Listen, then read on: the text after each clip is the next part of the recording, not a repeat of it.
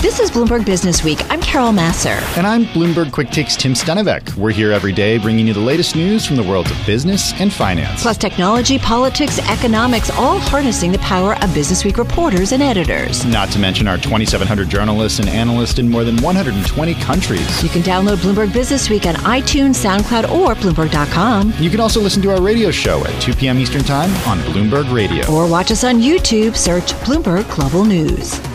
Listen, we've got winter storms slowing down the vaccination drive in New York, Florida, and Puerto Rico, a lot of other places. Anthony Fauci, nation's top infectious disease doctor, Tim saying inoculations have come to a grinding halt in some places, so that's a little worrisome. Yeah, it certainly is. That's why we see the numbers come down in the Bloomberg vaccine tracker. If there is bad weather, it can change not just in a state, but also the supply chain. Yeah, exactly. So watching all of that closely. Right now, right now, cases exceeding 110 million around the world. Let's get into our next guest, who has spent over 3 decades working to boost the health, safety, and sustainability of our planet and the people working on it. Dr. Shelley Hearne back with us, director of the Johns Hopkins Center for Public Health Advocacy at the Johns Hopkins Bloomberg School of Public Health, which is supported by Michael R. Bloomberg, founder of Bloomberg LP and Bloomberg Philanthropies. She's with us once again from Charleston, South Carolina. Dr. Hearne, nice to have you back with us. How are you? I'm doing well, Carol. Thank you. Though, just like so many other Americans, I can't wait to get my vaccination shot. Right. And forgive me, my understanding is you're in D.C., not in South Carolina. Yeah, how do you think it's going? It feels like over the last couple of days we've been asking internally, and our reporters have been reporting on it about, hey, is the worst over? Because it did feel like with cases and hospitalizations coming down and more vaccines getting out, it did feel like it was getting better. How do you see it? What are you hearing? Well, it absolutely is going in the right direction. You've seen the trends. We had our highest peaks ever in actual COVID deaths in January, over 4,000 a day. We're dropping now to 2,000, which is the right direction, but it's still much higher than the horrific peaks that we had in the summer. So we got to continue to stay vigilant, keep on this. Vaccines is just one part of that equation, but it really comes down to also the mask, the social distancing, the care that we have to do and continue to keep up. Why do you think we're seeing such a dramatic drop in such a short time? Is it too early to see the effects of the vaccine, or is it because we're over that post-holiday bump? It's speculation, and there are a number of different theories. The science hasn't come in yet, but it's probably a small contribution on the number of people that have actually had COVID that are getting vaccinated. I think with news on the variant being out there, people have heightened again their vigilance in being careful on social distancing and wearing masks. You see more mandates. So it really comes down to a number of factors that help turn this around. And hopefully down the road, we will have that herd immunity and we'll be at a much better place. Shelley, how do you think the Biden administration is doing so far? Well, as someone who's a professor who's used to handing out grades, it isn't incomplete, but I've seen some very important signs in terms of progress. So, the good news is there was a pledge to have 100 million Americans vaccinated in 100 days, which is ambitious. But I did have a chance to talk to the White House vaccine coordinator today. They, even with the weather, appear to be on track. They're up to now about 1.7 million shots going into people's arms per day. So that's helping you with the math. But we started before this administration came in. We had about 8 million doses a week going out to the states. We're now up to 12 million. But just as well as everyone who's out there who's trying to help family members or themselves find a vaccine, it's complicated out there, and it's a bit of a mess from state to state. You know what, though? I have to say, I don't know how you, Tim, at home, but our conversations, what's confusing to me is I would assumed, even if it was a little messy with the new administration coming in and trying to figure out getting up to speed, wouldn't a couple of phone calls to Moderna and Pfizer and say, all right, how many have we ordered? How many to make sure they're getting out? And a couple of calls to the states to say, let's just get it out. I understand it's not as easy as that, but it does feel like it's taking a lot slower than maybe it should. Well, I know there are a lot of sleepless nights for a lot of people out there, and those calls have been made, and the vaccine companies are stepping up, and there have been new commitments for additional doses from Moderna, from the soon, hopefully coming online, Johnson & Johnson vaccine. So there's more that should be coming into the supply chain, and they're talking about by July, 600 doses being available, which would cover for everybody who needs and should have a shot. But it is still slow. And the thing that concerns me the most is, yes, we've got companies ramping up. Yes, the administration is trying to find as many different venues and ways to get this out there. But you have every state doing their own guidelines. It's crazy to see this patchwork taking place when we did have guidance put in place by the federal government of who should be prioritized, how to roll it out, and it seems to have been forgotten. So that's the kind of thing I'd like us to have, it's an equal opportunity versus people having to go hunting and pecking and shopping for a vaccine. Agreed. I think it makes it really confusing and complicated for all of us citizens. Dr. Shelley Hearne, thank you so much. Really appreciate the time you find for us. Director of the Johns Hopkins Center for Public Health Advocacy at Johns Hopkins Bloomberg School of Public Health, of course supported by Michael R. Bloomberg, founder of Bloomberg LP and Bloomberg Philanthropies. That patchwork, Tim, worries me. Yeah, it worries me as well. And I wonder to what extent public-private partnerships are going to be something moving forward when it comes to vaccine distribution. If we think about how we get flu shots every year, so many of them happen at offices nationwide. Is that what it's going to look like in the future for COVID vaccine? This is Bloomberg Businessweek with Carol Massar and Bloomberg Quick Takes Tim Stenovec on Bloomberg Radio. We continue to watch, Tim, a lot what is happening in the big freeze in Texas. We know it's becoming a global oil market crisis as well. So much output comes out of Texas. And then let's not forget there was a story, our Bloomberg News team reporting that Texas is restricting the flow of natural gas across state lines. There's a lot of interesting things going on here. Yeah, unfortunately, we have Jennifer Dlouhy, energy and environmental policy reporter for Bloomberg News, joining us on the phone now from Washington, D.C. Jennifer, it's great to speak with you again, and you've been joining us on Quick Take throughout the week, and we really appreciate it. Governor Greg Abbott has announced this order. On Wednesday, he said that he was banning gas from leaving the state through February 21st to ensure in-state power generators had ample supplies. Is this constitutional? Well, there's certainly a lot of questions being raised about the authority that he's using here, and certainly there have been questions raised about whether this violates the Constitution's Commerce Clause, which allows state governments to engage in interstate trade and prohibits them from interfering in interstate commerce. Interestingly, the Biden administration was asked about how they're viewing this, and they said very clearly, one of their top officials said just about an hour ago that this is a state issue. This is a state authority here.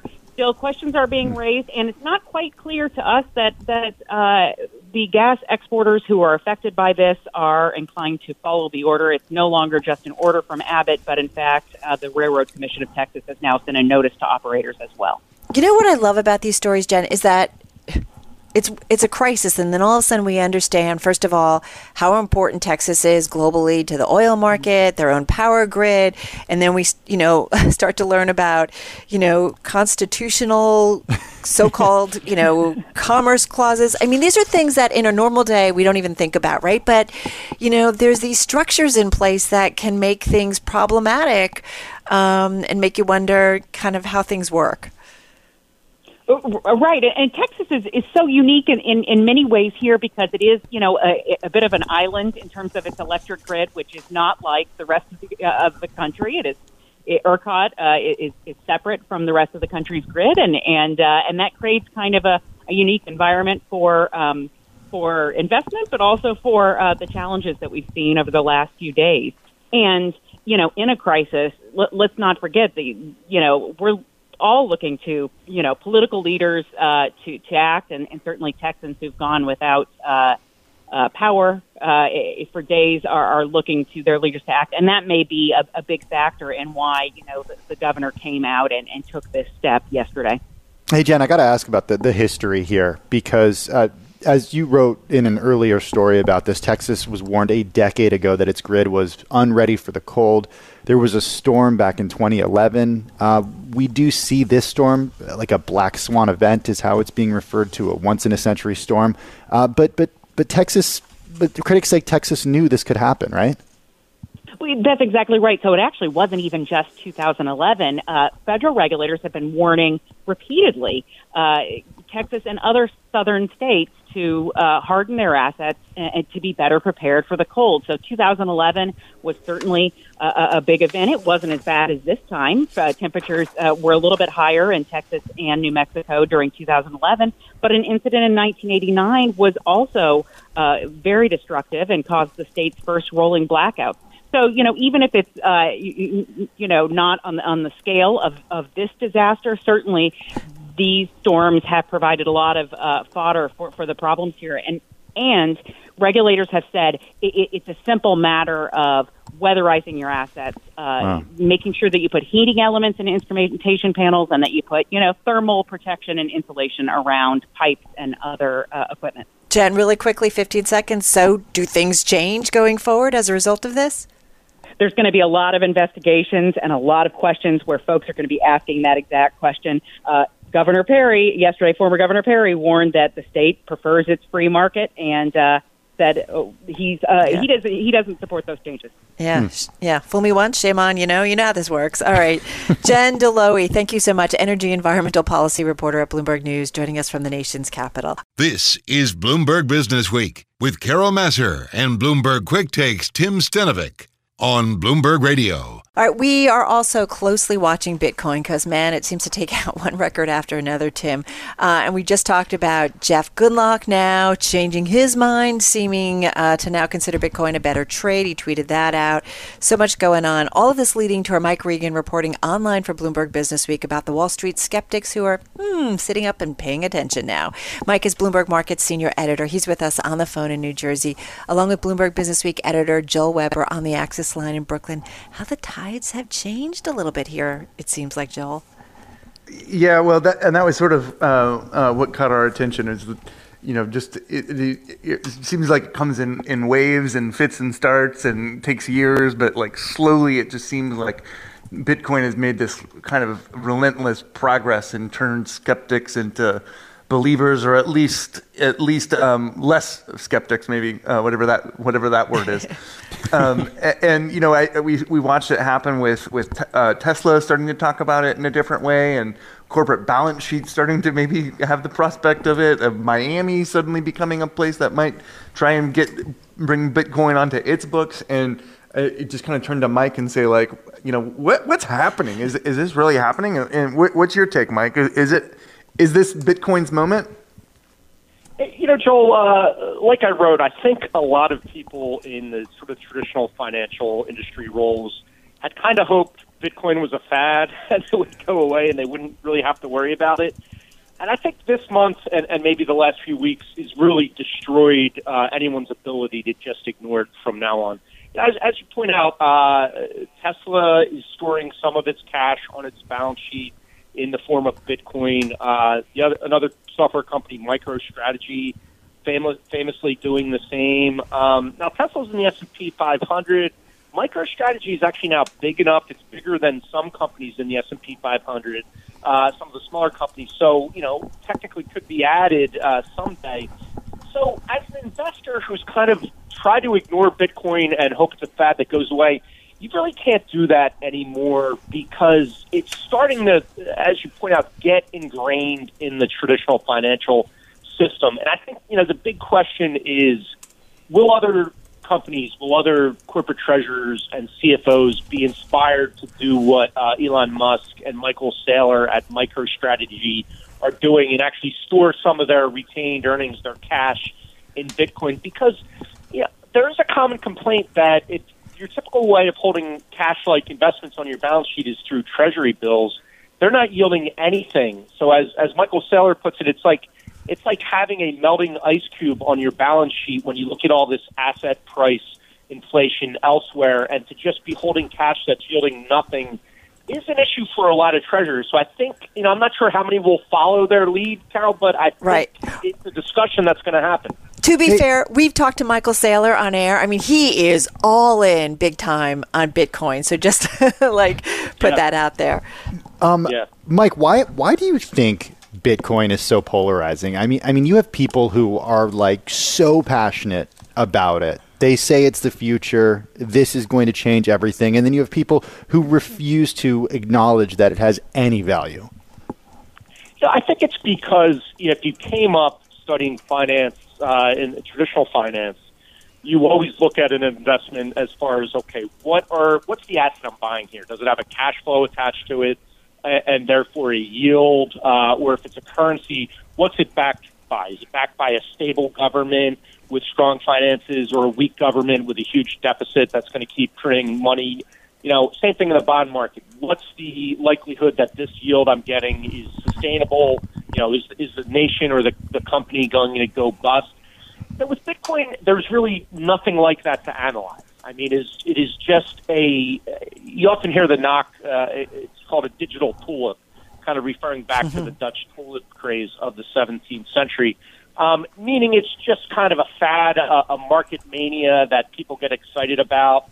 I think that sentiment is changing fastly now because of this corporate interest, the notion that the number of Bitcoins is limited, the supply is limited, where in currency markets, the money supply keeps on increasing as far as U.S. dollars because of what the Fed is doing. So this notion that it's sort of a way to preserve capital that has more of a chance, at least in the believer's eyes, of appreciating in value than depreciating, is really starting to click with a lot of people, and I think that's why, not just Elon Musk and at MicroStrategy, but the tide is really turning to where people see the value in this. I think it could be, say, wake up one day and see a big drop in the value of Bitcoin, and maybe that notion will have a big setback. But for now, when all it's doing is going up, I think it's just luring more and more people into sort of the true believer camp of Bitcoin. Yeah, Mike, I think the other element, and you alluded to this, is just this idea of we call it a cryptocurrency, and that has kind of been, for lack of a better phrase, but in many ways it's starting to look less like a real currency than it is just a store of value in a stranger sense. It's actually not something that we might be paying our phone bills with, or I guess you could buy your next Tesla with it supposedly, but it does not seem like it's a transactional thing so much as something else. And what do you think of that? Just quickly, Mike. I think I don't think the appeal is still yet in its use as a means of transaction. I mean, you remember a few years ago when Bitcoin first started getting hot. I mean, I guess it's several years ago now. Yeah. All sorts of companies, were saying, "Oh, you can buy our products or service. You can buy pizza with Bitcoin. You can buy this with Bitcoin." Not many people did. I think it really is just the hope that this is an appreciation. This is Bloomberg Business Week with Carol Massar and Bloomberg Quick Takes Tim Stenovec on Bloomberg Radio. So Tom, how did I do that? Hey, that's my dad. Oh, okay. Well, that's nice. Hi, Tim's dad.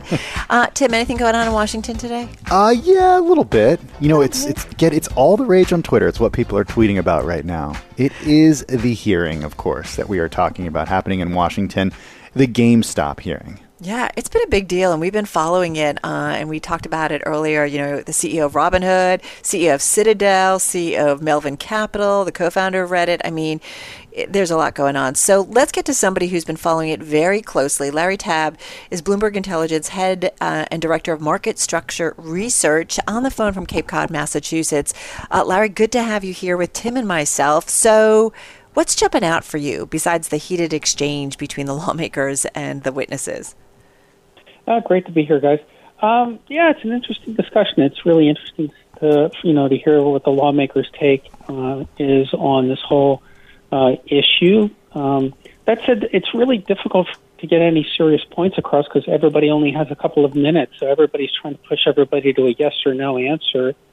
to questions that really deserve a lot more than yes or no. That said, finally, in the last couple of minutes, there have been some issues on payment for order flow and price improvement, and issues really, I think, that really mean a lot to investors. Hey, Larry, does anything come of this? I heard a lot of the questions about payment for order flow and questions about the actual execution of these trades, but what happens on the other side of this? I mean, is there any regulatory action that's taken? Good question. Rep. Waters said there are going to be 2 more hearings at least on this, so I'm not sure that anything's going to come directly out of this. There were some discussions around all different things, everything from, is this manipulation, what's going on with payment for order flow, people were talking about transaction taxes. Hopefully nothing, substantial happens from this meeting, because I'm not sure we really got it at the details, enough details to really get at the heart of the matter. But we'll see what happens after the next two hearings. All right, Larry, so I've got to ask you, does anything need to happen? It's interesting. I've been hearing some of the guests on Bloomberg Radio, the analysis, and is it just the big guys kind of ticked off at the little guys for figuring out how to do smart trading? Yeah, I think, there are some things that we should be putting in, on the side and really looking more into, is Reg Show really, could it be tightened up in terms of short selling, transparency and disclosure? Is market manipulation, can it really occur, through bulletin boards? And, usually when we think about market manipulation, it's usually by a very limited group of people. But what happens when it's a bunch of little investors completely distributed? And how does that work?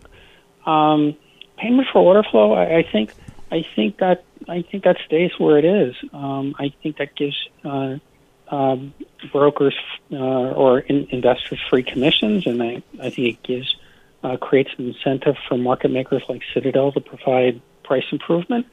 But I think the institutions would like to get access to that flow, so maybe we see tightening spreads on markets so that more flow can actually occur on exchange, because that's one of the key issues about why that doesn't take place on exchanges, because there's a penny tick size limit. So there are some things that are kind of cropping up that may deserve further investigation, but I think anything directly from this, I'm not sure we're going to see any direct actions. Tim, you brought this up on our planning call about this whole idea of payment for order flow. I know we've got another guest coming up at the close to talk about this. What do we need to understand, though, Larry, about paying for order flow and this whole concept of best price? Because it's not always the best price, because a Fidelity versus a Robinhood or somebody might not be getting the best price. Well, the way that SEC thinks about best prices, it's at or better than the displayed price in the market, which is locked at a penny minimum spread. But the problem is that a lot of stocks should be traded more efficiently than that. So, and that has to do with the size of the order, because my or your 100 share order doesn't impact supply and demand. But let's just say large mutual funds order or large hedge funds order will, that a market maker can pay a little bit more for these retail flow orders, because it knows that there's not 1 million shares behind it or 500,000 shares behind it. Because any order that's placed in the traditional markets can be accessed by anybody. It could be you, me. It could also be Stevie Cohen or some big mutual fund. The House hearing on GameStop market volatility is happening right now. We are broadcasting it live on Bloomberg Quick Take right now. You can catch it at bloomberg.com/QT if you want to watch it.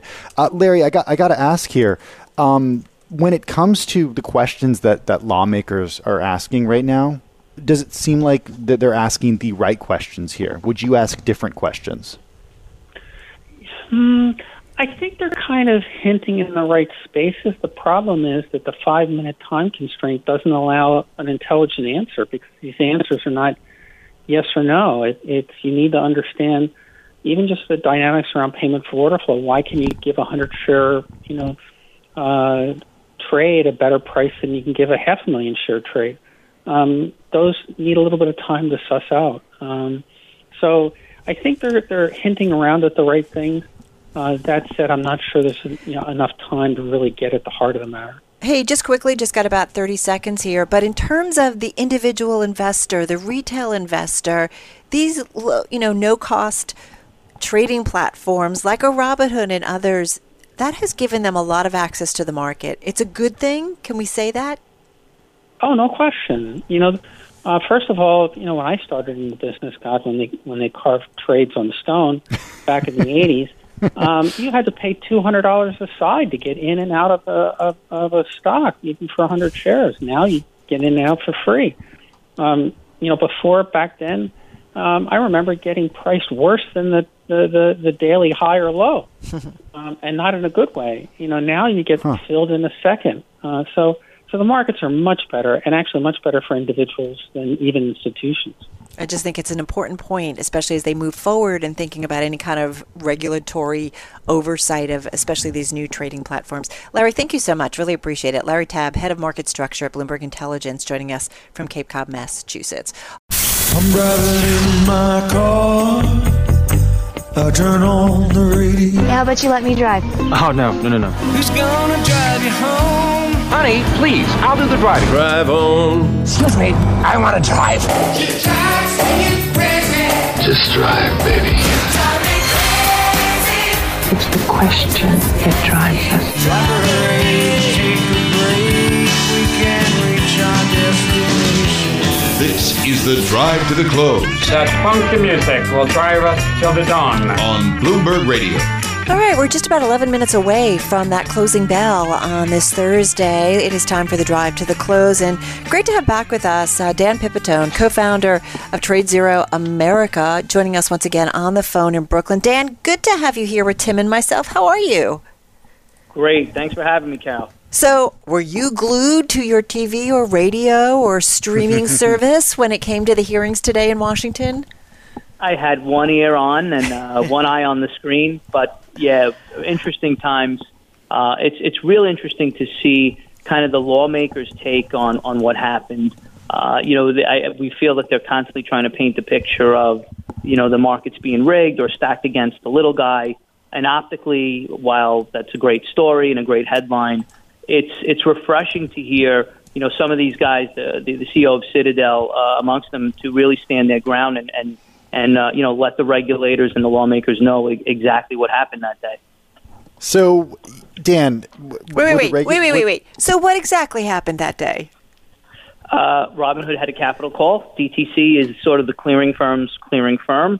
For whatever reason, they I don't know if they were unable to or against meeting it, but they wanted to make sure that the call didn't get any bigger. And that was why they restricted trading in some of those real volatile stocks. So were the lawmakers asking the right questions? Were any lawmakers asking the right questions, in your opinion? I think some of the guys on the Republican side did kind of get to the heart of the matter, really demonstrating that, the markets operated as they should. The hedge funds and institutions really had their play handed to them by the retail investor. And I think just that dynamic and kind of turning Wall Street on its ear, where the little guy winning, I think is one of the main drivers of kind of the uproar for all of this. But the market, the stopping of the trading, is that the market functioning as it should, or is there something that does need to still be worked out in your view? Well, and that's why they're talking about, tightening up the settlement times. Okay. Because, the way that the markets are structured right now, it did operate as designed, but to your point, the rules and the means in which these capital calls are calculated, I think, need to be revised, need to be a little bit more transparent, which is why the folks at Citadel and Robinhood and many in the industry are pushing more for instant settlements of trades. Dan, there is a lot of controversy and focus. Well, I should say focus, not necessarily controversy, around payment for order flow. When you joined us on Quick Take a few weeks ago, I asked you about payment for order flow because it is one of the ways that you guys make money, right? Yes, it is. It's been around for a while. It's within it's well within the rules. But for us, I think that the difference in terms of how we do it and maybe the way some others do is that for us, we're gearing and catering to the active trader. those folks where, pennies and fractions of pennies matter. So, we would be called out quicker than Robinhood was for shutting off GameStop if, what we were doing was filling our customers at the best possible displayed price. There is a lot of activity that occurs in between the bid and the ask. So for us and for the routing that we do choose and that we choose select to route to, it's important for us that those venues understand that price improvement is really the main driver and really the main factor for the trading experience for our customers. Okay, so there were a lot of questions around payment for order flow, especially a little after 1 p.m. Eastern time, when one lawmaker in particular was asking Citadel's Griffin about the practice. Are you at all concerned that in the wake of this, the SEC might change its rules around payment for order flow and how that could affect your business? It is a concern, but obviously if they're changing it for me, they're changing it for everyone. So, as a broker-dealer and as someone who's been doing this for, 20-plus years, we'll roll with those punches. What is the concern that you have? And I understand that, playing with the retail investor, the individual investor, this is a benefit for you. So I just want to kind of put that out there. But what is the concern that you have that lawmakers come down somewhere on this process that will ultimately not impact the big guys, the big investors, but will the little investors? So some of the questions today were regarding around, did Robinhood or brokers police the fact that these stocks, the GMEs and the AMCs of the world, were being touted and pushed on social media, which I think is kind of preposterous, where, this gentleman who started this Wall Street Bets board and was one of the main guys behind these trades was just sharing what he was doing.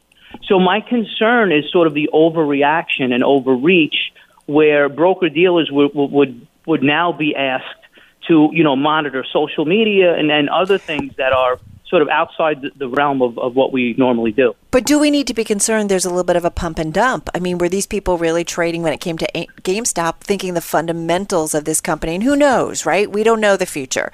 But do we need to be a little bit smart and savvy here about that possibility? Well, I'll ask the flip side of that is those people who were trading GameStop at $250, $300, and $350, if they had any indication of how the markets function, they would understand that they were trading into a momentum play where the bottom can fall out at any time. It's sort of buyer beware. When you have situations that diverge so far from what we know to be reality as it relates to the company and its operations. Those are situations that I think people are, they need to be a little bit more aware of, what they're doing and the fact that they're committing capital at risk. There is the potential to lose that. Dan, we only have like 10 seconds for this, but what's worst case scenario on the other side of this? You got really 25. I'm going to give you a little more. Okay, thanks. Go ahead. Worst case scenario is extra regulation that doesn't get to the core of what they're trying to mitigate. And just creates unnecessary and unwanted burden on the industry, which could potentially have effects on liquidity and the way that the capital markets function in a liquid and orderly way. Good stuff. Thank you so much. Really appreciate it. Dan Pipitone, co-founder, TradeZero America, on the phone from Brooklyn. What do you think? Carol keeping me honest with the timing. Well, need a little bit more. And he talks pretty quickly. Thanks for listening to Bloomberg Business Week. Download the podcast on iTunes, SoundCloud, or Bloomberg.com. And you can also listen to our radio show at 2 p.m. Eastern on Bloomberg Radio or watch us on YouTube. Search Bloomberg Global News.